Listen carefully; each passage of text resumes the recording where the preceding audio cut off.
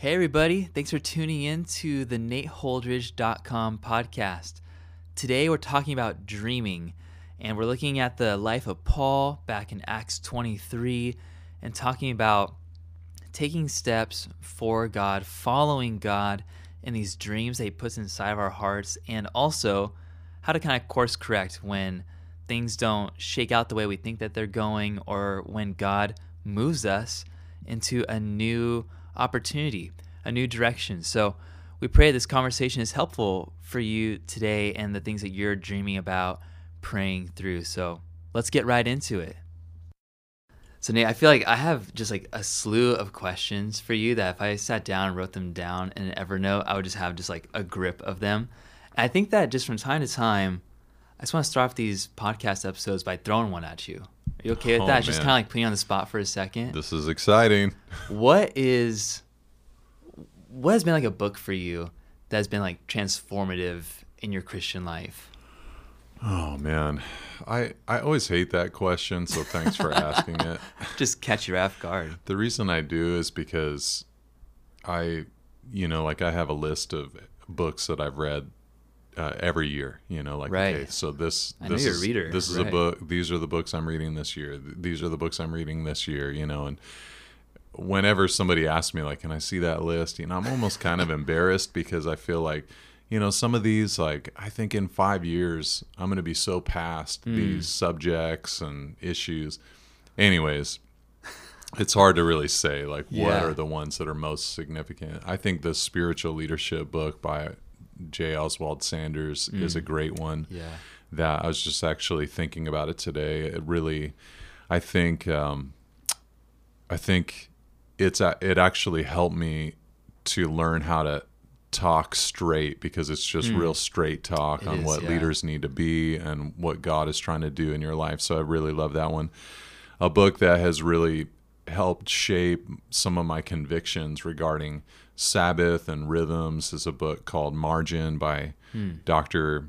Richard Swanson. And I usually revisit that book once every couple of years, and just kind of, every year at least, I'll go through all the highlights that I have of it just to kind of refresh my mind in it.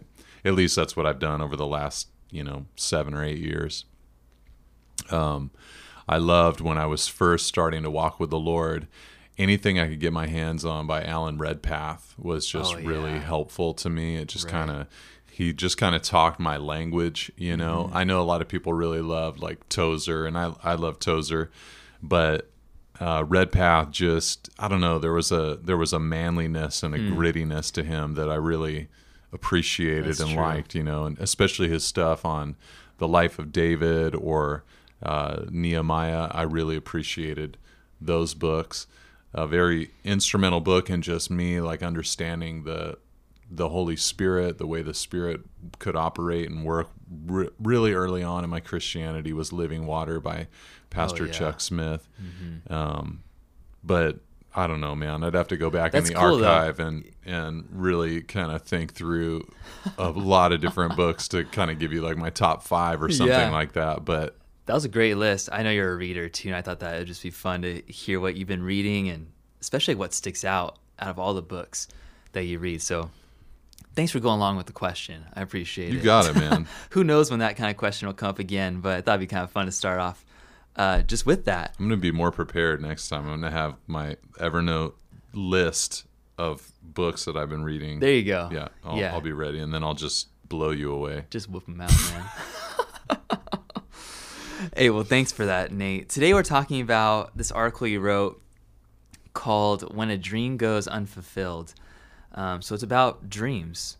Would you consider yourself a dreamer? You're not like a daydreamer, but you get down dreaming. Yeah, I mean, bit. Yeah, I think if by a dreamer you're talking about somebody that's very like head in the clouds and can't concentrate and things like that, then no, I don't think that's who I am. Although I do have a hard time concentrating sometimes. But when it comes to like dreaming about what God wants to do in our fellowship or in my family or in my own life personally, I definitely am a dreamer, you know, with stuff like that. In fact, even just this morning, that was one of my prayers to the Lord, was just asking God to expand the horizons of my mind, that I could see a little bit more clearly his vision of what a vibrant church looks like. Wow. You know, because it's real easy to just kind of get your image of that kind of thing from what you've seen in other fellowships, or what you've seen in churches online, or when you go visit other churches throughout the world. You know, you kind of get like a little bit better of a picture of what a healthy, vibrant church looks like. And then, you know, by the grace of God in our own fellowship, there's, you know, these beautiful signs of health and vitality that you kind of cling on to and you praise God for. But I just don't want to sell the Lord short on what could be, you know, what is possible. And, you know, so just was kind of praying about that a little bit. You know, growing up in a Calvary Chapel, you know, movement, I've heard so many stories of the initial beginnings in Calvary Chapel and, you know, the countercultural movement that was happening in America and the way that the Holy Spirit broke out upon a generation of young people. And so I've heard, you know, stories like that. And, you know, so it's very tempting to hear contemporary stories.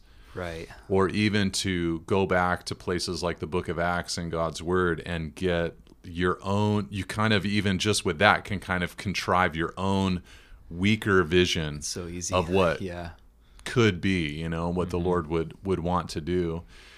And so I was just, kind of like, Lord, would you just help me to dream of, you know, something so incredible that you want to do, you know. Maybe it had something to do with, you know, at the time we're recording this, you know, I just taught Ephesians 4:1-16 to our church on last Sunday morning. So that is a vision that the Lord has of what the church looks like, you know, a body where everybody's working properly, you know, and the word-based ministries are feeding everybody. Everybody's attitude is really good. You know, there's humility and gentleness and love that's flowing, real eagerness to maintain the unity of the Spirit, a conviction, you know, that we're one together, you know. But just like what the implications of that are, that I think that's what I was praying to the Lord about. Like, Lord, help me to have a vision of that, a dream, you know. So if that's what you mean by dreaming, then I think I do. I love that. It sounds like it. I love that, just God-sized dreams. In this article, Nate, you talk about the Apostle Paul back in the book of Acts. And you reference this one story from Acts 23. And maybe to kind of get the conversation started, could you tell us just about Paul, what was happening at that time? What was the dream that he had and that he was really going forward with? Yeah, so you really get a picture of the dream when he wrote in the epistles things like in Romans chapter 9, the opening verses there of that chapter, that he would, and this is my paraphrase, that he would be willing to trade his own salvation in for the salvation of the Jewish people. So his dream, from the moment that he got saved, he wanted to take this gospel message that as a Jewish Pharisee he had rejected for so long and vehemently rejected. He wanted to take that gospel message to his kinsmen, his fellow Jew, and preach the gospel to them. And obviously his dream wasn't just to preach the gospel to them. His dream was that they would then receive the gospel that he preached, you know. And, you know, Paul would be the first to say, you know, that he could not control the results. His responsibility was just simply to communicate that message, and that the Lord had to give the harvest. But, you know, if you asked him, like, what would you dream of? What would you really want? I think he'd say, my dream is to preach the gospel to Jews. Let me make it a little bit better than that. My dream is to preach the gospel to Jews in Jerusalem. Wait, let me make it a little bit better than that. My dream is to preach the gospel to Jews in Jerusalem at the Temple Mount. Wait, better than that, they then receive the gospel message. And it seemed like everything in the book of Acts was lining up for that. I mean, the Holy Spirit was speaking through various prophets and different people from town to town, telling Paul that there would be adversity when he got to Jerusalem. But, he went to Jerusalem, made some peace with the church leaders there in Jerusalem, went to the temple to show that he still appreciated the temple and was willing to interact with Jews in that kind of way in that era. And then rumors began to spread. People said that he brought a Gentile into the temple area, which was not true, but that was the rumor. They gathered together to try to mob him. The Romans rescued him. Then he asked the Romans, "Can I talk to them?" And they said yes. And everybody gathered together. Right. They all listened intently. And he's like sharing his testimony of what Jesus has done, who Jesus is, the Messiah. But then, when he said, and then that Messiah told me to go tell the Gentiles about him, that's when the message ended, because they'd no longer hear it. And, he was drug into the prison and was alone that night. And, the Lord in that moment told him, just as you've testified to me in Jerusalem, you're going to testify in Rome also. So I've always read it as a dream that this man had, a deep desire that the Lord, I think, had fashioned in his heart. I mean, you have to say that love for the Jewish people was so divine. Right. But, he didn't get to see it happen. He didn't get to see that salvation in a massive kind of way there in Jerusalem. And I'm sure it was hard for him, to get drugged back into that prison with all that hope and all that anticipation. And boom, it didn't happen. So crazy. Yeah. There's a couple different questions I want to ask about that story. It's so powerful. Maybe the first one could be, it seems like whenever we have this kind of God-sized dream, whenever we allow God to maybe permeate something inside of us, to then act on that dream, it can be intimidating because of the potential risk of failure. Maybe thinking like, I want to go teach God's word to the kids ministry or something like that, or to somewhere in my church or my family, but saying like, I don't know if anybody will listen to me, if I'll be effective, or thinking like I don't have enough time to do this dream in front of me, all kinds of reasons. But it seemed like Paul didn't have any kind of fear in that kind of way. What caused him to be so bold to go forward with this? Like, it was like an impossible kind of task, you know what I mean? It was kind of like a huge thing to be put in front of him and for him to put his life into. What caused that boldness inside of him? And maybe how does that play into our lives today? Yeah, well, what caused that boldness within him was grace. He told the elders of the Ephesian church on the island of Miletus that he did not shrink from declaring to them anything, and that he was able to go through humility and tears and trials that happened to him, and that he did not count his life of any value, nor as precious to himself, if only to finish my course and the ministry that I received, he said, from the Lord Jesus, to testify to the gospel of the grace of God. It was the message that he was wanting to preach that was actually the motivation for being so selfless and so sacrificial. The message was worth that kind of level of sacrifice and motivation. So I'm convinced that the reason that Paul was so hardcore is not because he had that kind of temperament, or because he was just kind of, radical or male or something like that. Right. Yeah. But I'm convinced that he was that way and had that fearlessness because of, first, a doctrinal, theological thing that had totally just grabbed a hold of his heart. Yeah, and that truth, when it interacted with him inwardly, it just changed who he was and the way that he operated. So I don't think that it was just he's kind of a zealous person, or he's just kind of radical, so he persecuted the church before he got saved, and then after he got saved, of course, he's going to apply the same radical spirit into his church life and world. Maybe some of that is true, but he never attributed it to that. He said, it's the grace of God that has appeared, which has made us a people that are zealous for good works. That's what he said to Titus. Yeah. And, it just seems like what you've got is a guy who his mind comprehended the truth, and the truth, I don't know, maybe you could say it this way, set him free from himself, and he just went for it as a response to the way that truth had gripped his heart, had gripped his life. Yeah, that's beautiful. It seems like too, so he had this deep conviction, had experienced grace, received the truth, and it propelled him towards moving forward. He had this God-sized dream, went forward with it, and then plans changed, and he went to prison. And it just seems like he didn't become bitter.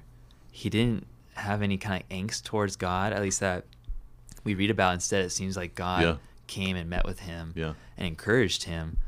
Can you just kind of talk to us about that? I feel like sometimes, like, when we move forward to something and it doesn't go the way we hope, that we can just become bitter, And it's like he just didn't seem that way. Yeah, the crazy thing with Paul is that he became, in a sense, you could say, more fruitful after that. Yeah, totally. It was like he's just like, okay, I'm locked up, and what happened to him after that moment is that eventually, for his own safety, the Romans sent him up the coast to Caesarea, and the governors up there just kind of, kicked around for a few years until he finally got to the point where one of them said, hey, what do you think about going back to Jerusalem to have a trial there? So he's been locked up for over 2 years by that point. Yeah. And he knows it's going to be dangerous for me to go to Jerusalem. This is just a big setup. And so he then appeals to Caesar. And so he's put on a ship, travels, as a prisoner to Rome. And the book of Acts ends with him on house arrest. But what you see there is that Paul did not waste his time. During that time that he was imprisoned, he began writing a lot of the epistles that he wrote that are found in the New Testament. And it also seems that a lot of time was spent during that time, especially in Caesarea, with Luke recounting details and telling Luke where to go and who to talk to, because Luke was preparing all his source material for the book of Luke and the book of Acts, which is so important, for us. That's crazy. So in a sense, Paul was very involved with the Gospel of Luke and then also the book of Acts, and partly because of that time that he had there in prison. So, I mean, you could just build, and then on top of that, as you're kind of reading through the book of Acts and then the different epistles, you're seeing this steady stream of Christian leaders going in and out of his prison cell. So he's like sending people out, he's organizing people, he's telling people to go to certain places to do certain kinds of ministry. So he just like becoming a boss, there in prison, and just doing really powerful stuff. Wow. And so obviously you got a guy who didn't just sit there and sulk and say, I didn't get what I wanted in Jerusalem. Right. And I'm so sad about that. He was able to move past it. And I don't know, man, I've been thinking about this a little bit in my own life. One thing I've noticed is that when there's like a vision or a desire, something that I'm like, man, I'm gonna pursue that. I think that's what the Lord has for me to go after. I've grown enough to know that I can't really know for sure how that's going to pan out. Right. I don't really know exactly how it's going to take or what the fruit's going to be. And I might have things in my mind that I'm hoping for and that I'm imagining. But what I've noticed is that step in whatever direction it is in obedience to the Lord, whether it ends up being hyper fruitful or kind of disappointing, it always opens the door to the next thing. There's always something beyond that opportunity, that even if the thing that I stepped out into kind of failed, it's like I learned something, I saw something, a connection was built, a relationship was built, and now I'm ready for the next thing, that the Lord has, for me to do. So that really is helpful to me, and I'm sure it would be helpful to anybody who's wanting to serve the Lord, Totally. because you just kind of, there's times where things don't go exactly as you plan. I was just talking to a friend of mine recently, and he was asking me, about our fellowship and what we got going on. He's a fellow pastor, but he's down in the San Diego area. And he's like, okay, so you guys have this Sanctuary 2 thing, what is that? So I'm talking to him about it. He's like, oh, okay, that's cool. That's kind of like a satellite campus, but on your own, site, so that's kind of neat. Have you ever had a satellite campus that's, or have you ever thought about having one that's offsite? And I'm like, well, we did actually years ago, I think it was like 2008 or 9 or 10 or something like that. We had a small little Sunday service in downtown Monterey. And, it was like, we met for almost 2 years, and, it was cool on a lot of levels. Yeah. The Lord was definitely doing things, but it totally was not, you would not have looked at it and said, man, this is banging right now. Right. It was just very humble, very meek. There were a lot of things we couldn't do because we had some space restrictions and stuff like that. Yeah. Things like kids ministry and stuff like that. And we were just kind of learning, like how do you actually do this kind of thing? But even though, when we got to the end of that time, I was praying that the Lord would close the door for that, because it was so neat and sweet. But on the other hand, it just felt like this is not sustainable. And so the building got sold out from underneath us, and we all considered that like a closed door. The Lord is taking this little group of 30, 40 people, and he's moving us on, and we're going to be assimilated back into the larger body, But it was really cool for us. Like all the things that we learned, it's like I'm ministering to guys all the time that are planning churches, and their fellowships are like right about that size when they're first getting started. So I'm like, I know what that feels like. I know what that size, that number of people, feels like, how much you feel like you can do, can't do. I can relate to that. I can think, it's not like I know everything about multi-site kind of stuff, but that has given me a little leg up in seeing, how things would work and stuff like that. And then also just realizing, man, the same people can't do everything in the morning at the main site, and then at night at a secondary site. It's just not physically possible. You just get so fatigued, and then your heart is not there. I started seeing like a division of our own like vision and heart and emphases, when we'd have leadership meetings. So I learned a ton, from that time. The list could go on and on. But we wouldn't have never learned those things without, trying and doing and giving it an effort, or it's like the book writing thing. I always say, it's like, I'm, in my mind at least, my thought is it'll be the 10th book that's actually good, so, but you can't just sit down normally and, your first attempt expect that it's going to be something that everybody wants to read. Hopefully it's helping some people and encouraging some people, but you just have to keep going and see, what happens as you progress and keep moving. But I've learned so much from dreams that did not pan out. Yeah. Wow. That is so cool to hear. I'd love for you, Nate, just to kind of close out this episode with, if you could just kind of make some comments about Proverbs 14. Yesterday in our staff meeting, you shared from Proverbs 14 about this verse about the ox and the clean stable and producing fruit. Can you kind of talk to us about that and what that looks like in pursuing the dreams in front of you? Yeah, you liked that one. I love that, man. That's so good. Yeah, so Proverbs 14, verse 4, it's one of my favorite little proverbs. It says, where there are no oxen, the manger is clean, but abundant crops come by the strength of the ox. And what you have there in that verse is a decision. Every person must decide, and the decision is this: either to have a clean manger or abundant crops. So what is it that you really value? What is it that you really want? Do you want no risk, no mess, no edginess, everything clean, everything organized, everything protected? Or do you want abundant crops? Right. Because the proverb is saying you can't have both. Yeah. If you want the abundant crops, then some oxen are going to be living in that manger, and oxen are not clean and tidy. Right. There's going to be messes that you're going to have to clean up as a result. But if what you value is a clean manger, you like everything to be just so, then what you're saying is, man, I don't want the Lord to disrupt my life. Right. I don't want, to have to go beyond my comfort zone. I want to stay in my comfort zone.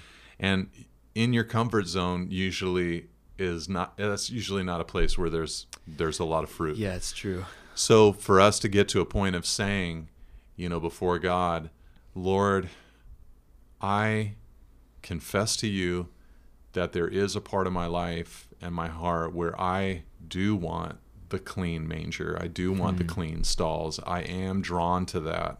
But the true me, the real me, the deepest inner part of me wants fruit. I want to see a harvest. I want to see people grow. I want to see people saved. I want to see you use my life. And the reality is, Lord, that's what I want. So help me to get past this clean manger syndrome that I have, and show me those things that, it's worth the disruption in order to get the fruit. It's worth a little bit of chaos or being pushed out of my comfort zone to get, some of that fruit. So I think that's just a great exercise for every Christian to go through. My version of, the clean manger, or, what that would look like for me is different than what it would look like, for you. But, the reality is it's worth it, So I think just kind of going through that process of saying, Lord, I want the abundant crops more than I want that clean manger. I was talking when I was sharing with the staff about it yesterday, I was talking about, as someone who's serving a local church, a local congregation, there's part of me that when it comes to, staff and people that are serving here, there's part of me that just wants like obedient, quiet, don't make any messes people, to be involved. But then, we bring these guys like you, guys like Shively, and others on board that are, wanting to see like, where could I take this group, and what could I do with these people? And there's times where you make mistakes and you try things that don't work, all that kind of stuff. And what I said was, I'd rather have that than a mousy kind of person who just says, I'm not going to ever try anything, do anything, be anything. I just, because that person's clean, but there's no fruit. Right. So, I mean, you've heard the thing before of the different kinds of people that are out there. I'm sure, there's the high maintenance, low yield people. Yeah. That's the worst. That's the one that you want to work in your life. Let the Lord work in you so that, so that you're beginning to bear fruit. And then there's the high maintenance, high reward people. Yeah. And then there's the low maintenance, low yield or low reward people. And then there's low maintenance, high fruit, high yield people. And that's just like, oh man, this is a dream of mine. Sometimes I just feel like, oh, I'm so high maintenance. I feel so emotional a lot of times, and need guys to like talk through things with. And I'm like, oh man, just pray for me. This is what I'm going through right now. But hopefully by the grace of God, as the years go by, I'll become less and less, lower and lower in maintenance, but higher and higher fruit and yield unto God.